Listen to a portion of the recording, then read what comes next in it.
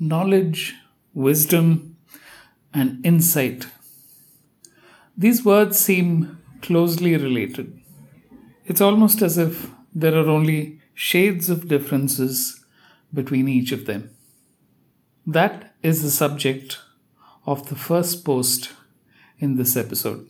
What links knowledge, wisdom, and insight? It's just dots scattered across space until you see the connections. And then it's impossible to go back to where you were. Information is about making sense from data around us. Knowing what a dish contains is different from being able to make it. Or a scientist explaining what gravity means in relation to our understanding. Knowledge is about connecting points logically and making sense. But it takes the convergence of data points to help people understand concepts and apply them. Several knowledge gaps have to be filled. Insight is when two completely disconnected points of information are linked even before the rest of the world realizes a connection exists. Wisdom is a slower journey towards insight, almost as if you have to get through the maze of dots to build an overall understanding. That's the problem entrepreneurs face when they have an insight. To them, the connections are obvious, but so far apart from the public's general understanding, only a few manage to make the projection into the future. They have to spend years converting that insight into a product the world buys into. Conspiracy theorists weave fantasies from the same information, and they have believers as well. What's your insight? Now, design is something that is so subjective that culture and social norms play a major role. A recent article featured a set of transparent restrooms, public restrooms, being a design breakthrough. In India, that would be a complete non-starter. And that's the subject of my second post in this episode. Would you use a transparent restroom? It's being touted as a design breakthrough and a winner of a Tokyo design competition for public restrooms with transparent glass walls, so you see the inside as you walk past.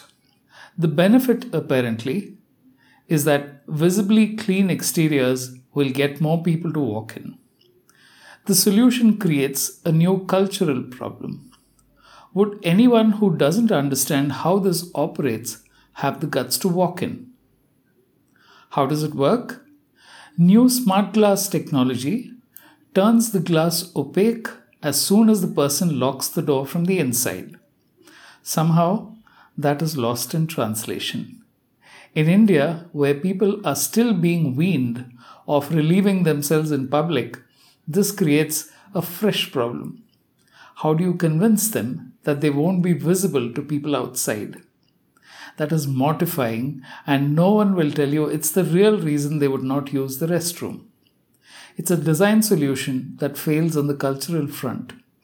You can communicate the concept in glorious detail. People will sagely nod their head and tell you it's a great idea, but in their minds, they will think it's stupid and stay away. Not exactly the way the designer thought the solution would be perceived. The final post in this episode: parents on their own have a lot to deal with when they have to look after the baby. Sleepless nights, bad moods, the baby settling down to a rhythm seems to take its own time. And that provides the opportunity for a fresh product. Snoo soothes parents more than babies. Babies are the cutest, except when they're bawling away at 1 a.m. in the morning. Nothing works. And this is the time parents are stressed the most. Unlike living in a joint family decades ago, the baby passed through different and willing hands and everyone took turns. But with nuclear households, parents have to learn to navigate the unpredictable months. Not everyone can afford a 24-hour nanny. The solution? An automated baby rocker. Naturally, data is a big part of it. It's a smart sleeper for babies and it's named Snoo. Ticks all the right boxes, all baby like and soothing. The cradle rocks gently all night, replicating the feel of the mother's womb, and apparently keeps night times tranquil. At least, that's what the product description says. It records how many hours the baby slept at night and whether sleep patterns have settled into a normal rhythm. Parents can't stop raving about it, wondering what took so long for a product that soothes them almost as much as the babies. The price? A little over $1,300. In Indian currency, that's about 1 lakh. This is possibly the Ferrari of cradles. Think it'll be a hit in India? If you enjoyed this newsletter, please consider sharing it with your friends or tweeting the link. The more people we can get to tune in every week, the merrier. Thank you.